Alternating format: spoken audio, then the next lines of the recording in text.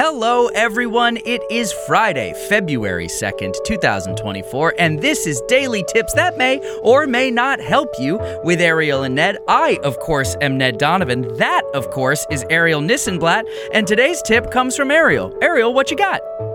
This tip is a holiday tip. I want to encourage you, dear listeners, dear viewers, to celebrate Groundhog Day today. Today is Groundhog Day, and that means that Punxsutawney Phil is either going to see his shadow or not see his shadow, and that will have an implication for whether or not winter is here to stay for another 6 weeks, or if 6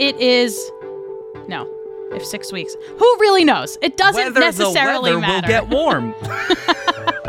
And who's to say? Either way, the reason we recommend celebrating this holiday is because sometimes it is fun to just celebrate for the sake of celebrating, even if the lore at the bottom of this makes zero sense at all. So we do recommend going to your local news station and checking out if Punxsutawney Phil has seen his shadow or not, and celebrating for the sake of celebrating. Celebrate Punxsutawney Phil, everybody. That's right. That's the tip.